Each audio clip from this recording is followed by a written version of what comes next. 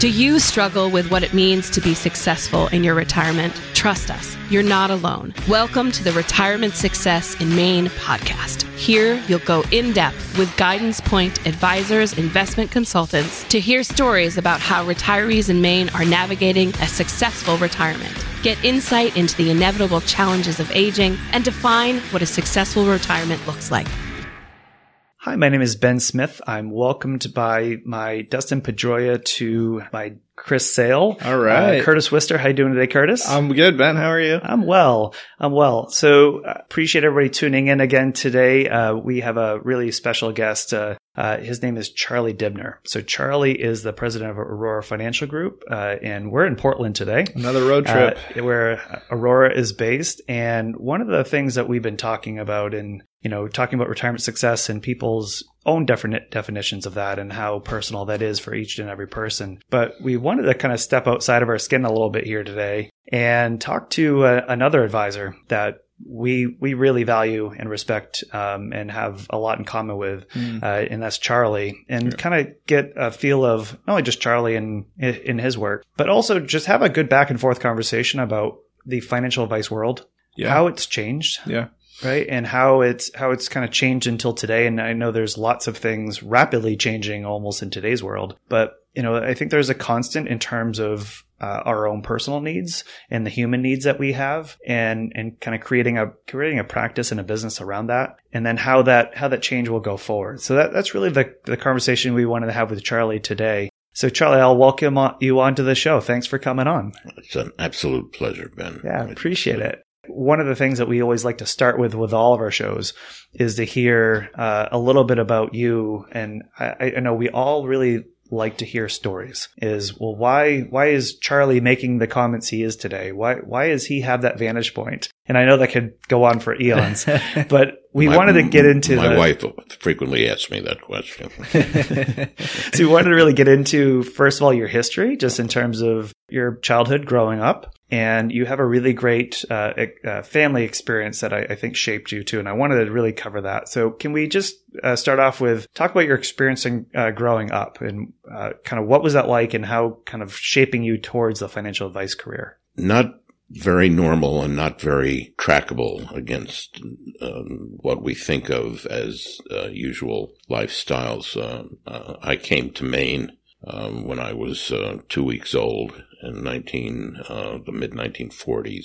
My parents had bought and proceeded to operate children's camps, children's summer camps. Most of the children who went to these summer camps, as to many of the Maine camps at the time, came from urban areas around the country. And we lived in the boonies for 6 months of every year, 5 months of every year. And then we moved down to the suburbs of New York City for 6 or 7 months of every year. So it was always a cultural displacement and a displacement of the standards that go along with culture. Mm-hmm. What was expected of you as a human being and a participant in Otisfield, Maine, was not what was expected of you as a participant and a resident in Scarsdale, New York. But that was part and parcel of the business. It was an upheaval for all of my siblings,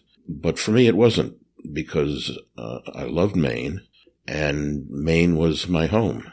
It's just a matter of identification. Mm-hmm. So when it came time to declaring a resident for the purpose of voting, and at the time, more importantly, for the purpose of the draft, Maine was my residence, and I always knew I'd live up here. So that's really the economic and cultural background and the social background. When people send their children to these summer camps, something that will come up in echo in the future, in my future, they want the kid, their child, their daughter, their son, to become a tennis professional, a superlative Olympic grade horseback rider, be able to swim the English Channel. Mm-hmm. 2 months later, when the kid comes home, if the kid is happy, tanned, has a whole mess of new lifelong friends, and is babbling about things that he or she never experienced, has had memories for experiences, the camp is successful. Nobody's interested in your child becoming a professional at that point. That's pretty rare. That was a displacement in terms of why people come into a specific kind of a business, why they use it before they get there. And after they go out, what they've really gotten out of it, what was useful, and what you were able as an owner to provide educationally to these children.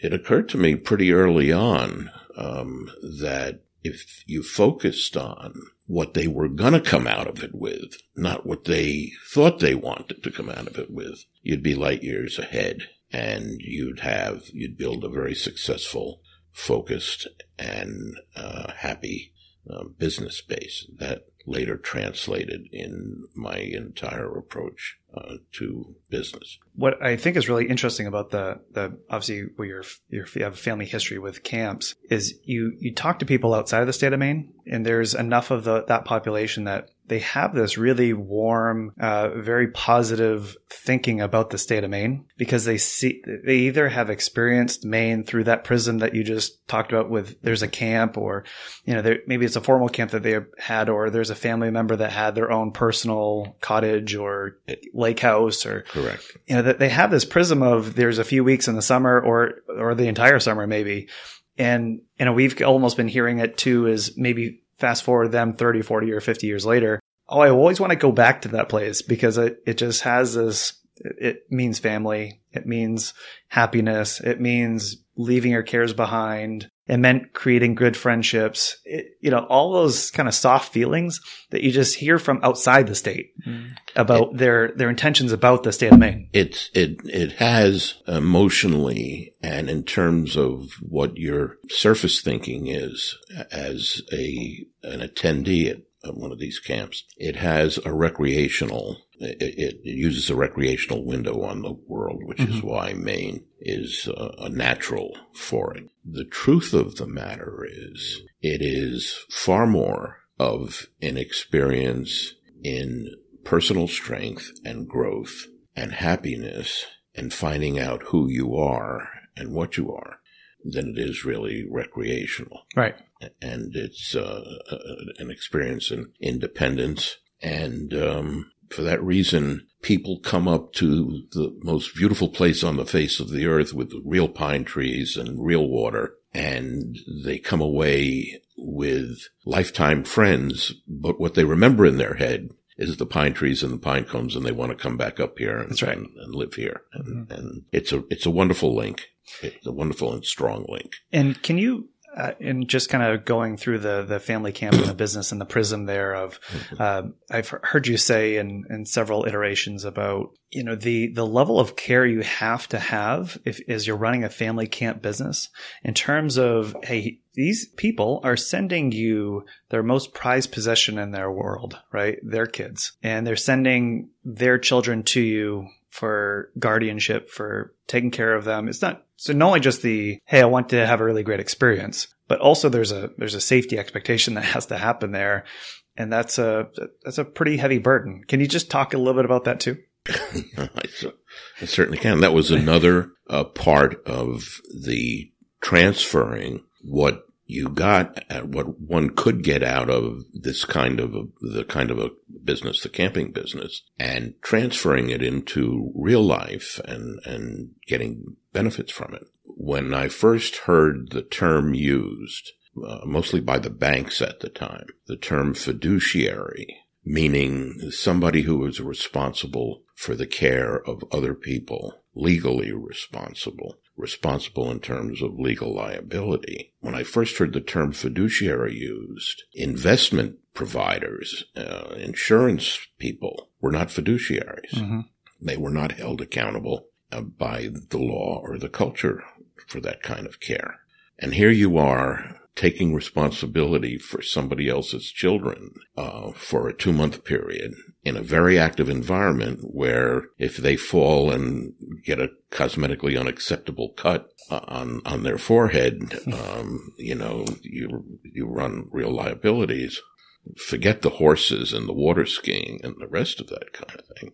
The term fiduciary, where I learned the idea, not the word, meant something very, very different. I'm taking care of your children. Don't talk to me about being responsible for $500. Right. Yeah. It's a totally different level. I couldn't understand at the beginning, but why there was such an issue being made of your fiduciary responsibilities, and then simply adjusted it and used it as a flag. When I started the firms, we told people and published the idea that we were fiduciaries, whether the law held us responsible or not. We were putting out in our public image and in our advertising that we were fiduciaries. And if anybody understood it, of course, there's a gift of trust that goes along with that exchange.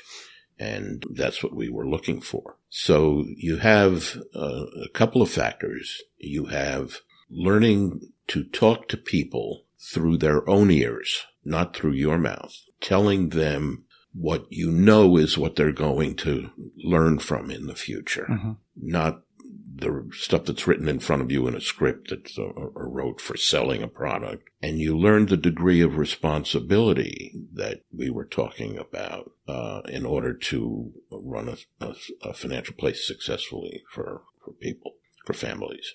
And it really, the only way I can kind of express it is it just feels like it's not that you just have a minimum responsibility that you're just trying to meet all the time. It's actually just more of a statement of that I care about you, right? That here's the person in front of me and they're saying, here's everything I have in the world financially, and I'm trying to figure something out. And they want the other person that's trying to help them across the table to actually express to them, I care. And it seems like a small thing, right? As it seems like that would be a pretty baseline expectation that people should have. But we're running businesses, right? And people are running businesses, and there's profit margins. Well, you're running a business, but they're sending their kid to your place. Yeah.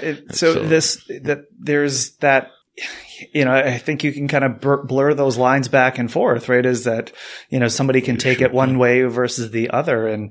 But the care is something that it feels like it always has to be there, in whether it be camping or financial advising. No matter what it was. Yeah. It's really interesting. I used to sit back and think about a lot of this stuff, and I still do, and smile. I never heard anybody come into any discussion and say, "Oh, I don't care about you. I'm here to sell a mutual fund. I don't care.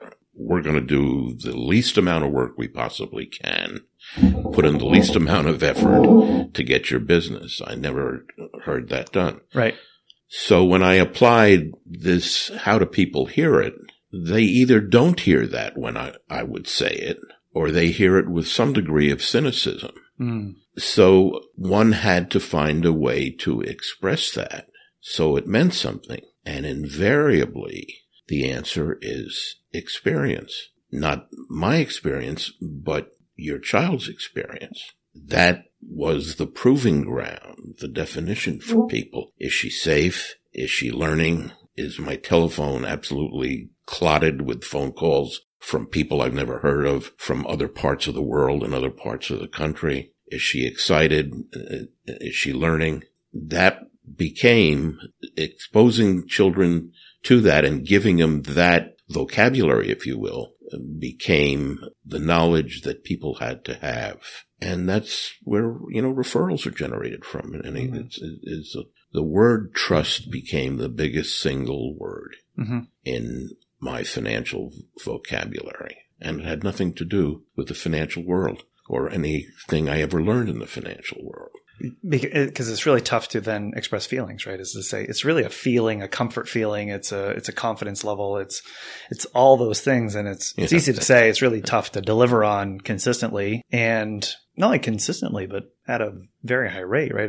Bad things can happen, but you care enough to minimize as much as you can those bad things happening, so the good stuff can happen too. Yeah, or you make a point of focusing on the negative thing and isolating it, so that what they're getting out of the discussion is that bad things happen I got a call from this guy, and I got information from this guy, and first-rate care. What more could I want? Right. My kid is in good care. And somebody had to tell me what the difference was between that and taking care of people's families' finances. I never saw a difference. At the time I was starting, the financial businesses were one way or the other all sales businesses. They involved selling securities that nobody understood, so it was great. You could almost invent your own vocabulary, you know. So I want to keep going there then. So here we are, you have a really formative just family experience with camps, right? As in providing the experience for kids. Living experience, is everything. Yeah. And then kind of bridging that to, all right, I get into a world of financial advice, right? And here's something where, again, and maybe at that time financial advice is a very new profession, really, in the grand scheme of kind of where things are. Late 1970s. Yeah. So how did you kind of get into financial advice? What was that bridge, and how did you discover it, and then decide also this is something that I want to do? It was one of the great strokes of Nobel laureate genius that one has in their life. I didn't. I couldn't do anything else. Ben, when you were in elementary school, I don't know if they still do it. You take these vocational tests where you take a pin and stick it in a thing, and sure, they tell you you're this kind of person or that kind of person, or you should do this. Well, I don't even remember what they said, but I remember that every single one of them said, no matter what you do, don't go into anything that has to do with numbers. You can do a lot of things. Don't do that. But if you're going to go into numbers, include me out. And I don't never question that. I always thought that was a standard. For probably many decades, the older generation of my family used to laugh when they saw what I was doing, because there's nobody in the family should be doing that kind of thing. But they asked me to manage their money, so it was a small victory. Mm-hmm. I think that you put in a lot of effort. You're honest about the results. The concept of giving people financial advice was one of those ideas that had to be reinterpreted to successfully bridge from what I knew. The only thing I knew was the children's camping, how to take care of people's families, mm-hmm. how to find out what was problematic, how to preempt it and deal with it. When did you pick up the phone and call somebody's parents and worry them? Mm-hmm. Did you see everybody during the winter time? What did they really want out of it? What was going to put together the building blocks of their future life? What was real? Well, I've been doing this for over 40 years. I don't know anything about the stock market, and that's the greatest advantage. You just heard it, folks. Mm-hmm. I don't know anything about the stock market. I know it goes up and down. Yep. I don't know when it does. I don't know how much it does. I don't know which sections of the economy do. I know that there are many, many, many professionals around the world who make a living predicting or advising you on what it does. To one degree or another, there are people who look at past histories, try to put it together with what they think the future is, and go at a prediction or an analysis where there are betting odds. I wasn't that smart. Mm-hmm.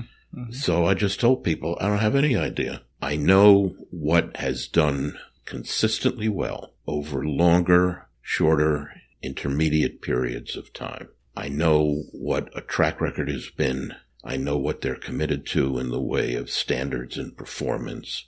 I'll bet on those people as opposed to, as Flip Wilson used to say, I don't know if you guys probably don't remember, Flip Wilson was a comedian, as opposed to betting on the church of what's happening now. Right. Yeah. When I was in college, I had a professor. You were in college, man? I was in college once. Yeah. Actually, did it twice. But was Curtis in college? I was. Yes, yeah, was. Yeah, I was. That's so unfortunate. Yeah. So there's a professor, and it was Professor Ford, and so somebody asked him about what he thought about the stock market. So he started talking about there was this one experiment where they put a chicken in a white room. Have you heard of this one? Never heard it. Okay. But I like it already. Okay, the chicken's in a white room, and there's a button, and next to the button was a chicken feeder. So the chicken walks over to the button, pecks the button, and nothing happens. So he walks around a little bit. Nothing came out of the chicken feeder. So he goes around and pecks it again. And a kernel of corn comes out. So he eats the kernel of corn. And he thinks to himself, maybe I should just go peck that again because I just got that kernel. So he goes and pecks it and nothing happens. But he goes, that's not the chain of events though. What happened was I pecked it. I walked around a little bit. Then I came back and pecked it again to get the, so he does that. He was probably advised in his vocational test not to peck on things. Right.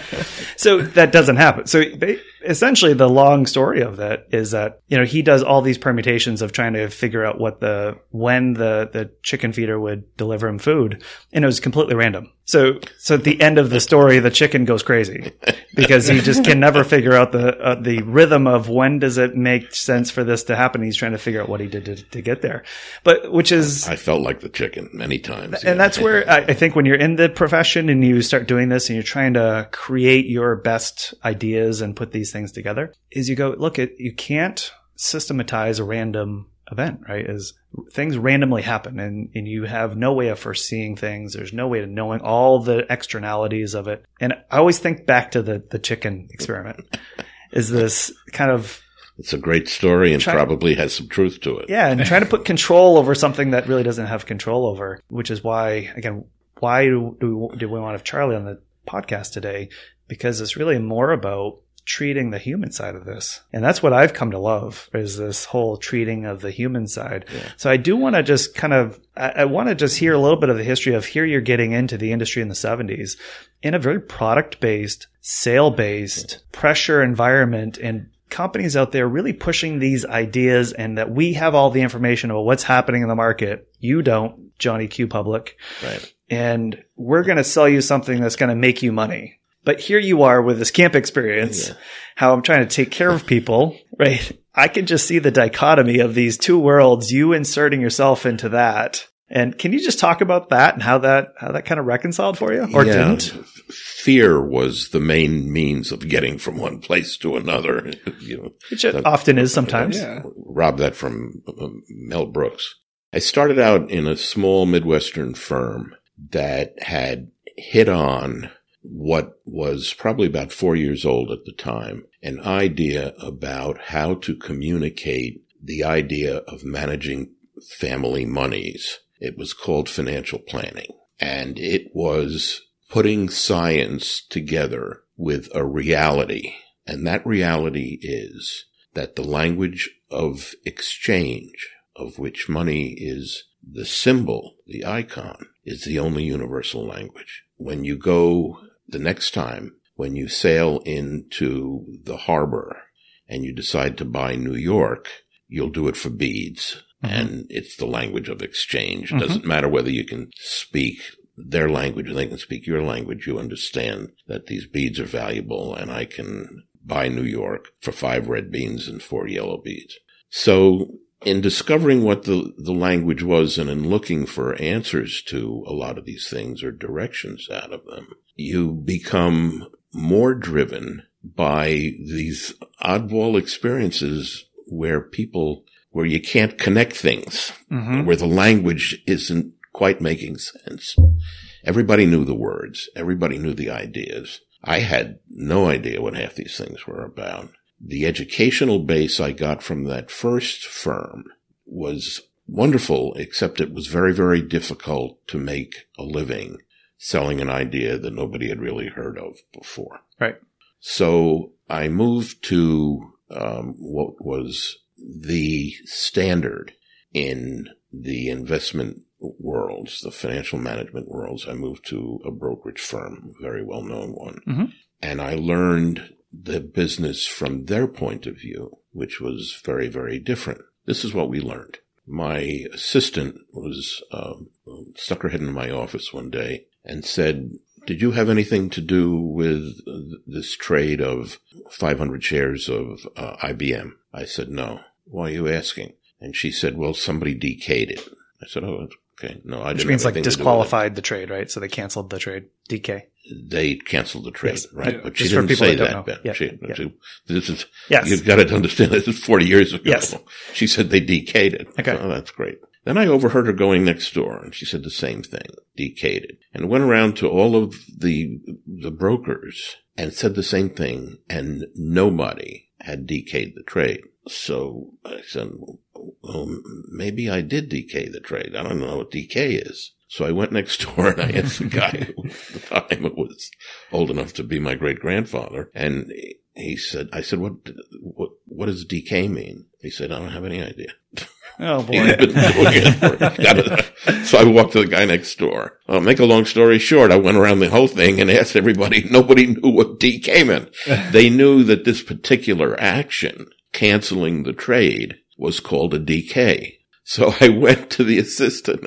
I said, what does DK mean? She said, don't know. I said, no. What does it mean? What does the term mean? She said, don't know. Oh, no. I said, Dee, what does this term mean? What does it do? She said, it means D, don't, K, no. Oh, no. Don't know. We don't know who placed the trade.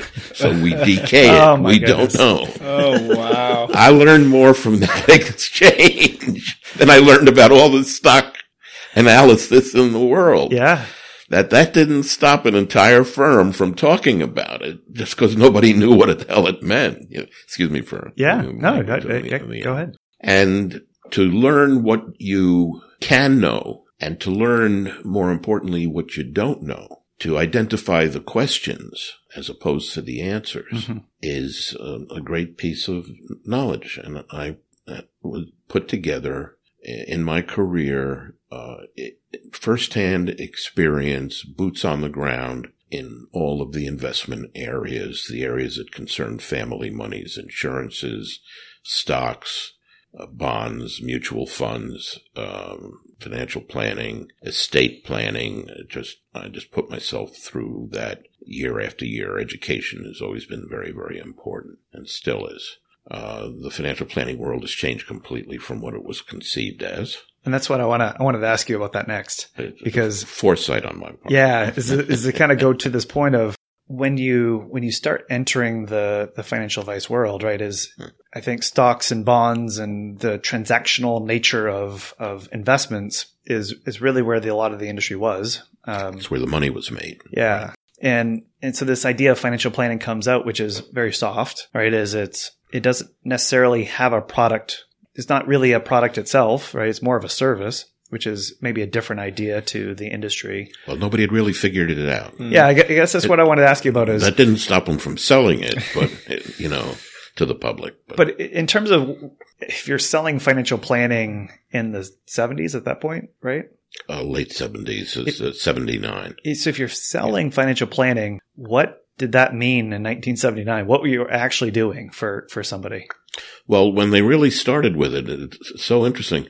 They weren't selling financial planning. They were using the idea of financial planning, the structure of it, as a marketing tool. And then I saw the first little box appear on a desk called a computer, maybe 8 inches by 8 inch screen. Somebody had it. I don't remember what they had to do with tickets to put information into it to produce something they already knew. Mm-hmm.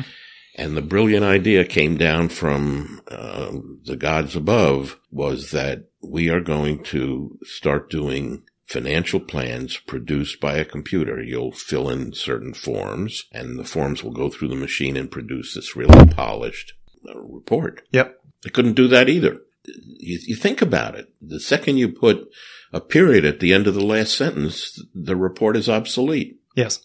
It doesn't mean anything anymore because it's about the future. It's not about where you were. Now, there were certain kinds of people, not kinds of people, but certain people who thought in that kind of organizational way that it was important to. People who were engineers had that kind of background.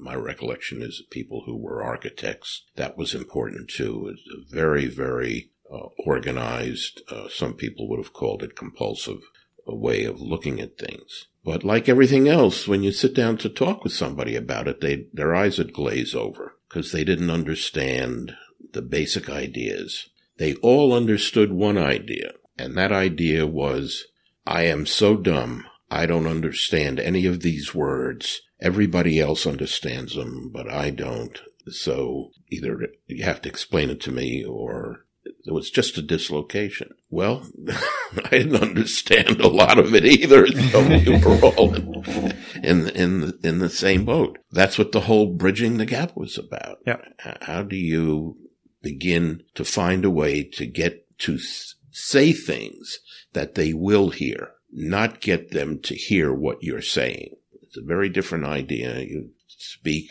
through their ears and their heads, and if you listen, they'll tell you exactly what it is and how you need to speak. But from an industry perspective, right, this financial plan idea comes out. Yep, right. Isn't it? It was the wave of the future. In 5 years, everybody was going to be a financial planner or you weren't going to be in the business. And I don't know, from kind of what I've read and anecdotally hearing is, wasn't financial planning almost just a really great way to design something that made it more compelling for someone to buy another investment product or two or three or four? Like there's always a lot of that.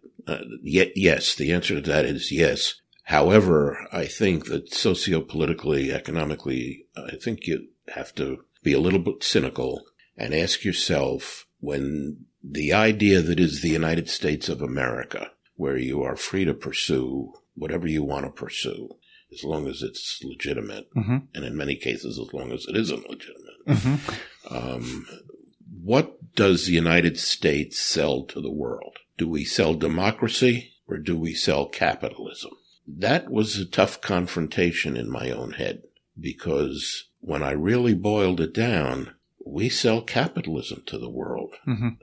Russia certainly adapted to capitalism pretty damn well. Sure. They didn't adapt to democracy. Iraq adapted to capitalism pretty well. You could China. Look at China. Yeah. Look at Japan. Yeah. So it's not a bad thing, but the system that people really love about the United States is what they can do if they're successful in capitalism. And then socio and politically, we tell them that a democratic world is a much more egalitarian way of dealing with your fellow human being in a society. Mm-hmm.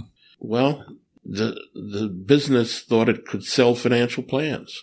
I realized that I started putting stuff into these computer forms, and what came out of the computer had nothing to do with what it would have been. You had to know how to do it manually first. Mm. So you had to put into the computer what you knew it would digest and give you the answer you wanted. Right. So it's preordained to almost what you want to be selling at that point, right? Is what you think they should be doing. You're kind of creating a document that shows them what you want them to do. Ben, was just too much for me. Yeah, not that bright. I get it, yeah. Okay. So there went, everybody had to be a financial planner in 5 years. But as information became far more available, and it went from something that you had to search out and look for and take time to put down and communicate, to write it or to listen to a radio or a television, as it became the very wind around you that was blowing against you all the time, information constantly coming at you, a lot of these different things began to meld into one. Mm-hmm. And what people needed and were really looking for was to understand and lend some intelligence to their financial future. They wanted to just know. They would ask, do you know anything about insurances? Yes. I probably need some life insurance. How much? Well, there are empirical ways, there are formulaic ways to figure out how much life insurance somebody needs under what circumstances. I, in my experience of buying life insurance, never ran into anybody who showed me any of those, mm-hmm. but there are ways to do it. So you would do an insurance analysis for people and show them this is what you need and why you need it. Now let's go shopping for an insurance contract that provides you with that kind of thing. And by the way, in 15 years, these numbers will change, and then you will have to update this. And so that was really what financial planning was and what it became. And it is still to this day very, very difficult to make a financially successful business out of selling financial plans as a product. Right. You really need, I think, I don't do it, but one really needs to be able to use it as a structure for getting people, for answering their questions. What do I need? What do I need to educate my kids? What happens if I walk across the street tomorrow and get hit by a bus? Blah, blah, blah. Which is, again, what I like about, again, what I see in your practice and what we're doing in our practice is it's an organizational tool, right? Yeah. It's an educational tool and an organizational tool. Yeah. And it's a decision-making process, right? It's not saying that we're always going to get the best decision, but we're saying here's all the inputs that we can factor. We can look at it all together. We can have a conversation about who you are, what you value, what you don't value, what we see in the world today. What do we think are likely outcomes to happen? Putting that all together to say, here's what we think we should do. And that as you change and why you should do it and why you should do it and when you should change it. Yeah. And as things are changing in maybe the financial world, they're looking to the advisor or the planner and saying, hey, I want you to come to me and say, let's sit down. And I think there's something that's a change. And then maybe vice versa, that there's something in their personal lives that are impacting, I had a grandchild, whatever has changed, or we have a medical issue, whatever is going on, that they're coming back and saying, we need to rehuddle, because all these plans, and I think today you hear them like with these really sophisticated software tools, because the computers have changed 40 ways to Sunday in 40 years, but they really haven't, because all they're doing is just simulating more different paths, right? Because they say, well, this is a Monte Carlo scenario, 40,000 things, which who knows what happens. Half the people who used to use Monte Carlo scenarios to sell securities never knew what Monte Carlo scenarios really were, where they came from, and what they were based on. And it's exactly true. What I wanted was an advisor that I could trust to say no, to say, I don't have that answer, but I'll get it for you. Mm-hmm. I could trust their information. The question was, if something happened to me, where would I want my mom, my wife, and my family to go to for solid lifelong advice? Yep. Yeah. And that was the goal. That all came out of the starts in camping. A little bit of an abstract path and a wandering path, but that's really what it was and is today. Right? Because it's a core value, right? And that's what I have taken from you, Charlie, is look, I live by these tenets, these core values in my life. And this is what's important to me. And financial planning is just one way for me to express this in the financial advisory world that I'm doing it is. Exactly. But you could be teaching, you could be, doing 40 other things. This just happened to be a way for you that you have an expertise in it. You have an experience that allows you to express those values. So that's what I've liked about kind of seeing your path and getting to know you over time is that. It's really, really interesting. Yeah. The guy who founded Guidance Point, A.J. Walker, I met close to 40 years ago. He and his father had brought their business down to Portland. They moved into the same office building I did right across the hall from us. Mm-hmm. We met. And within 3 or 4 weeks, I said to him, it may take 30 years, but we're going to be in business together. Mm-hmm. We're going to be sharing a lot together. Because, Ben, what you refer to as core values, future direction, what we were looking for was common to the two of us. Mm-hmm. It was, yes, we shared it. And if you step back, you could see that. And it was crystal clear. And it took us a long time to be able to get our business structures arranged, rearranged together, for the magnetic fields to come together and the stars collide before we really began to look at anything like that and to share ideas and to find a commonality in the kinds of things we did. But it all goes back to, in whatever shape or form of anybody in the future, but if whoever your team is around you, you have to share core values, right? There's got to be things that for your business to be really successful, if your customer, all these things have to be aligned, is that your customers are looking to you or your clients, and however you want to frame them, they're looking to you because of those values. And that's what makes you different. And that, if I'm working with Curtis today and I hand a client off to Curtis, that Curtis also shares the same values and vice versa with you, right? It's so important, right? Which is, it's really tough to, I think, build businesses over time, because you're saying these are things that are uncrossable lines for me, right? Here's things that I'm not willing to do, or I'm not willing to go to, or this is how we do business here. Yeah. And these are the values that are important to us. And these are the ones that and this is how we want all interactions to go, and the care we have to have, and the relationships we want to be building. And so every interaction, and I've heard this, this gentleman, Mark Ensign, has said this, how you do one thing is how you do everything. For the most part, I think that's true. Yeah. Right. So, because even if you're being sampled in a way that somebody just sees you in one interaction of, here's somebody that needed help for a second, and, they'd fallen down and you needed to pick them up, but you walked by. Well, even that's the only glimpse that somebody has into you that says a lot about you, right? Is in a moment, what would you do, and how would you treat somebody, and how would you behave? And that sort of core value of, every little thing you do. And it's important that, someone walks in your door and, maybe they're not the right client for us, for whatever reason, but do you immediately start treating them like they're not the right client for you?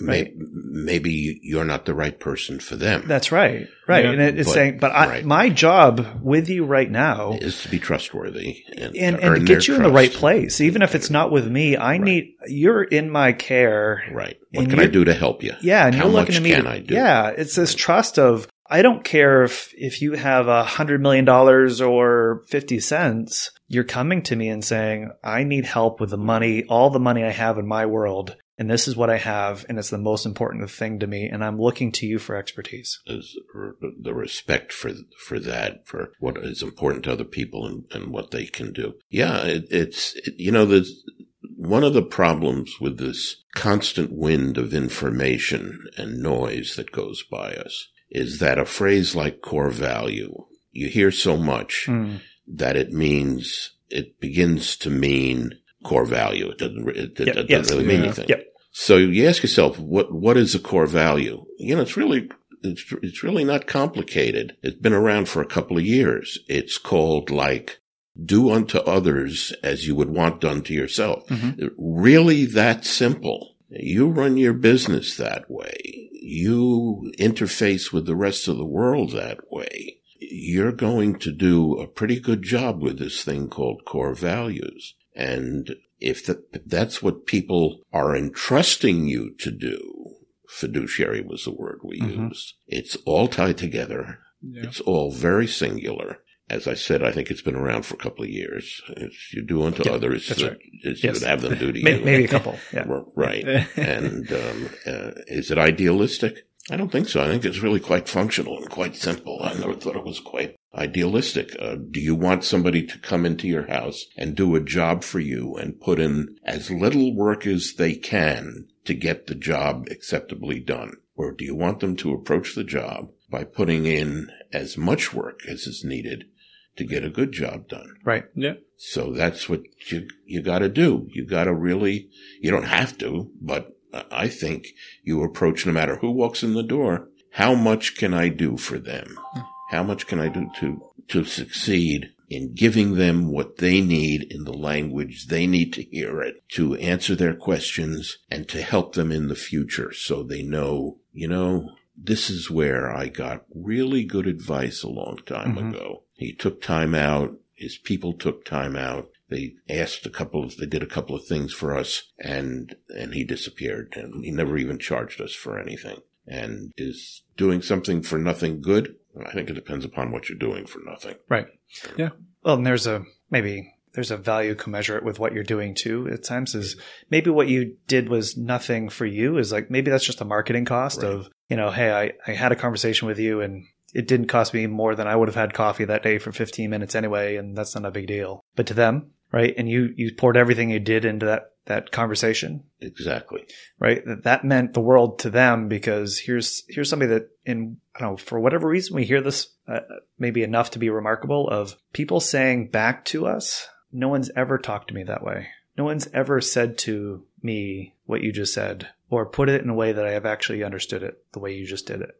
And that to me is the highest compliment I think we could have. Right. It ties it all up in one nice, it's the light bulb, right? Pretty package without any knots to keep you out of it. And it's very important. You do with other people what you would want done to yourself or to the people you love more than yourself. You take care of them. That's what you do. And I want to and again, a lot of the talk that we were having today is on this evolution of financial advice, right? And how it's impacting the people that are seeking that. And there's a pressure in financial advice because it's a business.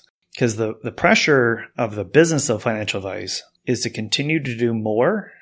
And I say more as in continue to meet more clients as minimally as you can treat them, right? Maximize the number in the amount of time that you have. And that's a really hard place to be as a business, because the only way that I know, and I think that you've expressed, is to get a relationship with somebody is to spend time with them and to spend enough time that isn't on the clock to truly understand them. And you and I have had a conversation about, there's people telling you their life problems, right? And they're telling you, on a scale of 0 to 100, how happy are you right now? And you're asking that question. Mm-hmm. And they say 10%. And you're going to move on from that conversation and say next, right? That just, that conversation, that question, that answer haunts me for about 4 weeks. I'll bet it does. Right? It's like, and I'm kind of, getting emotional about it, but like, that's something I just get stuck on and I just can't get out of, because I just keep thinking about that person and their moment and kind of where they are to go. But you know what, Ben? The business side says you need to just move on, and there's another person that needs your time, and get that next client, bring them in, get their money, manage it, charge a fee, and keep growing your business. Well, we want tomorrow to be better than today, and we want it to be a little bit easier than today. I don't think that's realistic, but that's what we seem to want. The problems with that are that growth is a word. It does not really mean anything. There's growth in many different areas in different ways. And part of what we're referring to as a value, as a core value, is where am I growing to? Yeah. What do I really want this to look like? Do I want it to be an aggregate of a lot of pebbles? Do I want it to be a uniform thing? How do I want this thing to be structured? And the easy way to teach business to people is that more is better. More gives you more choices, brings in more money. Yeah, but you want to have more campers in camp, but it's a multi-generation business. Yeah.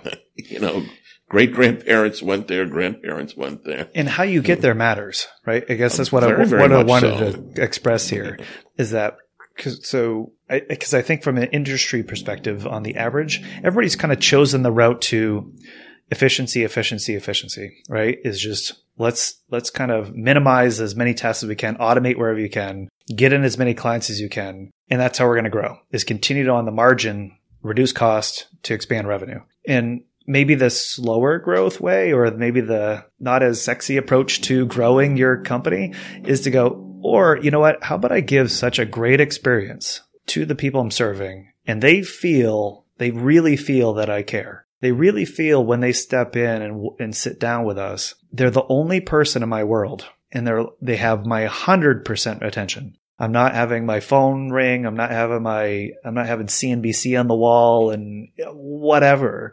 The only thing I care about is them for as long as it takes to get their answers solved. And they're going to tell people because of that experience. And they're going to receive good care because of that experience. And that's how we'll grow. It's slower. It's slower because it's word of mouth and it's people referring. But having a second to none experience, to me, is the way to grow and to get there. That's a core value. That's a core value. And to paraphrase William Shakespeare, to thine own self be true. Mm-hmm.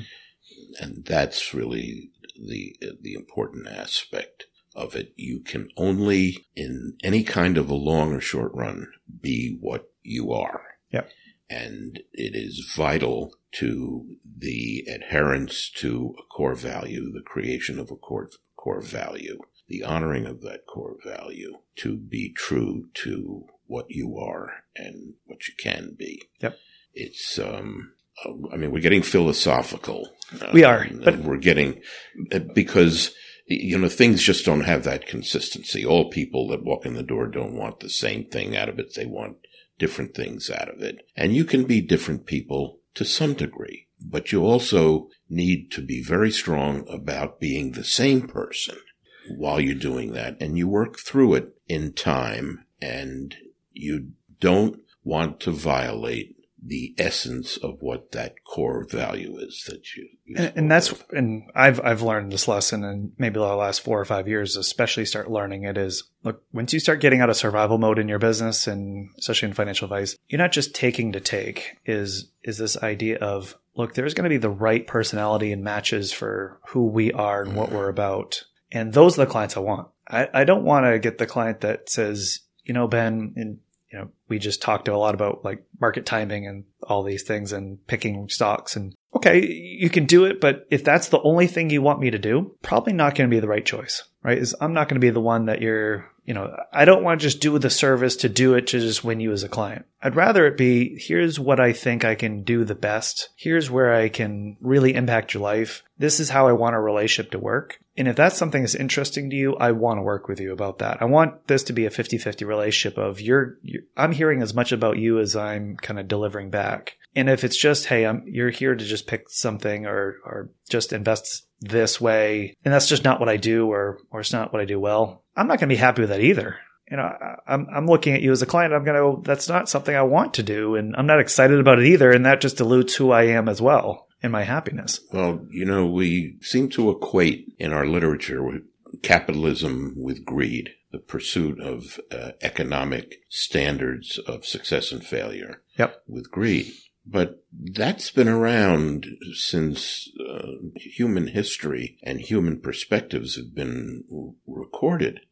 In the Old Testament, there are pointed descriptions about farmers leaving wheat in the fields, wheat that they didn't use for the people who didn't have the ability to pick up, quote unquote, the scraps that they weren't going to use. It's a very, very important story, I think, because you don't need every scrap that's out there. Right. You can get a lot more out of the human generosity that enables other people also, and that helps other people. So many of these ideas, frankly, are not just so new. They're just a matter of getting out of the way they tell you have to do it to think it through. Which is why I think you coming on, and obviously you have your own RIA, Registered Investment Advisory Firm, Aurora Financial Group, and here we are at Guidance Point. So could you classify us as competing? Sure. But who cares? It's really, I think for all of us, we all can be in our own silo and do what we do well or have our own flavor to us, because we're all individuals and we all do things a little bit differently. But for the most part, we're probably doing things more similarly than differently. And to get together and just say, hey, let's just share ideas, right? Here's what I see, or here's where I'm thinking. The more you're doing that, I think you're delivering better to your ultimate client, right? I think we owe ourselves to just get our head out of the sand a little bit, get out of the day-to-day, and just share stories. What are you seeing? What are you thinking? Because we're all going to grow that way as well. People, my observation of watching their eyes sort of retreat a little bit when I use the word marriage. Mm-hmm. But these things are all marriages of one sort or another, depending upon what you define the word marriage to mean in a particular situation. And if you want a successful marriage, they're not 50-50 deals. Right. It's two people each giving 70 or 80% to make up the common 100%. It depends upon what you want out of the marriage. If you want a partnership, it's 50-50. If you want a decent relationship, it's 49-49. If you want the essence of what we all talk about for marriage, you got to give more than 50% and make it work. I like that. So it's just, it depends upon whether you want to do more or you want to do the minimum you can and just get by. Yeah. It's all part of Ben's core values. Yeah, there you go. Can we, I want to kind of have a wrap-up question here for you, because I know we talk about retirement success as an idea, but I want to maybe forecast future, right? As I think we all have kind of our futurism hats on, and we try to think about where is the puck going, and we're kind of a hockey state as well, so that's why I'm using the hockey reference here. Obviously, we talked about financial planning, where it was when it first started to today, and kind of thinking about where things are. What do you think the evolution of the advice industry, where do you think that goes the next 20, 30, 40 years? What do you think the experience, how does it change? How do us and our practitioners, and how as we deliver that service, how is that going to change, you think, over time? We are coming to a point in our scientific development where the big subject of the foreseeable future, the big socio-cultural, educational argument will be about artificial intelligence. Mm-hmm. We're already seeing it, right? We're beginning to see it already. Yep. Right now, we are at the very beginning of asking the question, what can artificial intelligence do? How much can it do? How much faster can it do it? Less expensive than it do it? That's not what's going to happen at the end. The final evaluation of the relationship of artificial intelligence to humanity is going to be what it can't do, what it takes human beings to do. Mm-hmm. Yep. There will always be that in existence out there. That's what the essence of philosophies and religions are really about. They're answering the questions that are not empirically answerable. When we're all said and done, and artificial intelligence is a normal and significant part of our day-to-day life, what won't they be able to do? What won't it be able to do?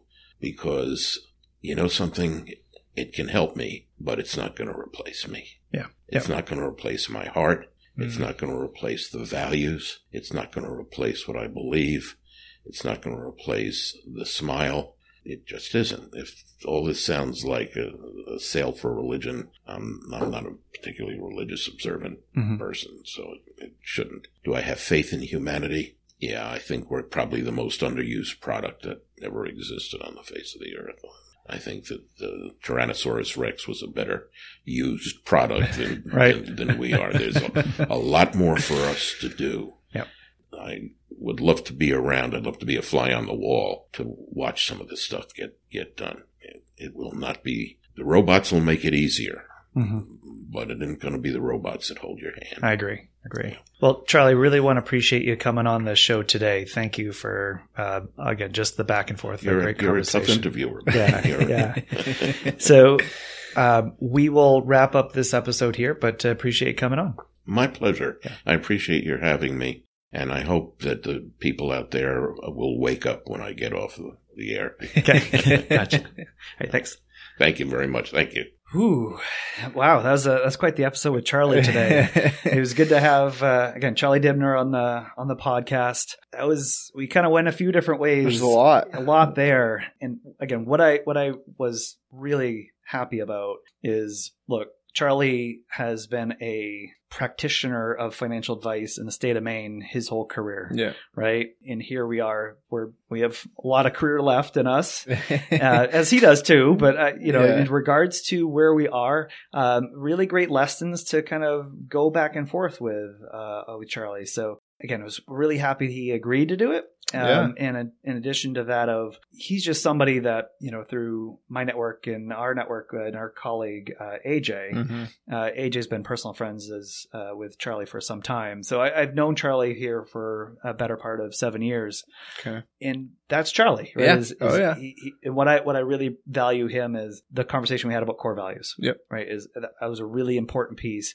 Because I kind of got a little choked up myself about it today, but the things that we really believe in, we really care about, and those are things that are just deal breakers if we're not going to violate our core values. Yeah, and again, that's what I think makes his practice very special, and that's why I'm very excited to be at our firm, Guidance Point Advisors. Is we all kind of share that together. Yeah. But Curtis, what was your takeaway from today? So I really enjoyed the kind of background story with Charlie and the family, his family running the camps, the summer camps. and how he then moved from the summer camps, obviously, to the financial advice industry. But the piece that really stuck out to me is he talked about, the word fiduciary, and just the meaning of it. And I think he was referencing the banks, when the word kind of first surfaced, if you will. And he talked about, if him as an advisor, loses someone's money as a fiduciary, that, that'll bring on a lawsuit. Right. But then he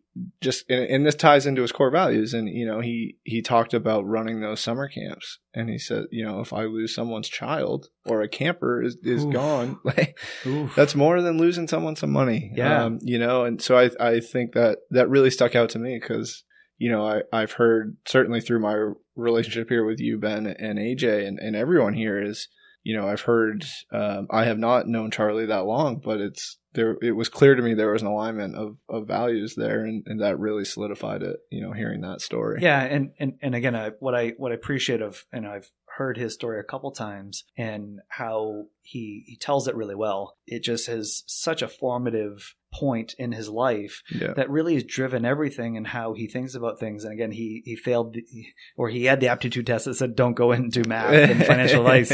But because of his point of view and how he was shaped, that was a very formative thing of why he cares about people the way he does, and how seriously he takes those responsibilities and those relationships. So, from our side, I just love that, right? Is kind of sharing that back and forth was really helpful.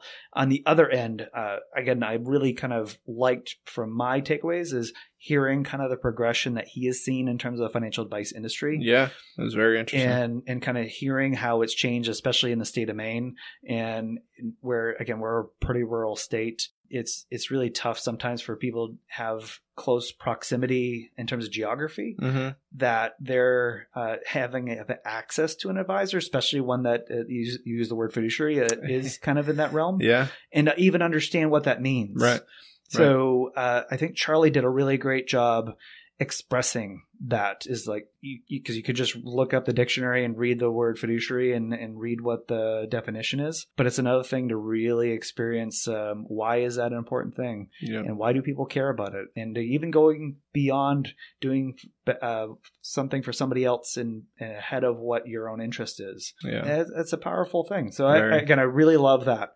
But in regards to, if you want to learn more about today's episode, again, appreciate everybody tuning in. But our blog is blog.guidancepointllc.com. And we're /10 is going to be this episode. Episode 10. So you can have links to Charlie to read a little bit more about him. We'll put his firm's website on there too. Yeah. So again, we're not saying your only choice for advice out there is Guidance Point Advisors.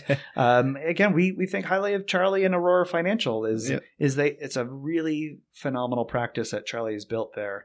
And again, knowing the choices as people are searching those that service out, that look, there's lots of choices, and Charlie is a really good one too. So I want to urge people to consider that. But if you need more information, again, go to that website. And we appreciate you tuning in and looking forward to the next time. Yeah.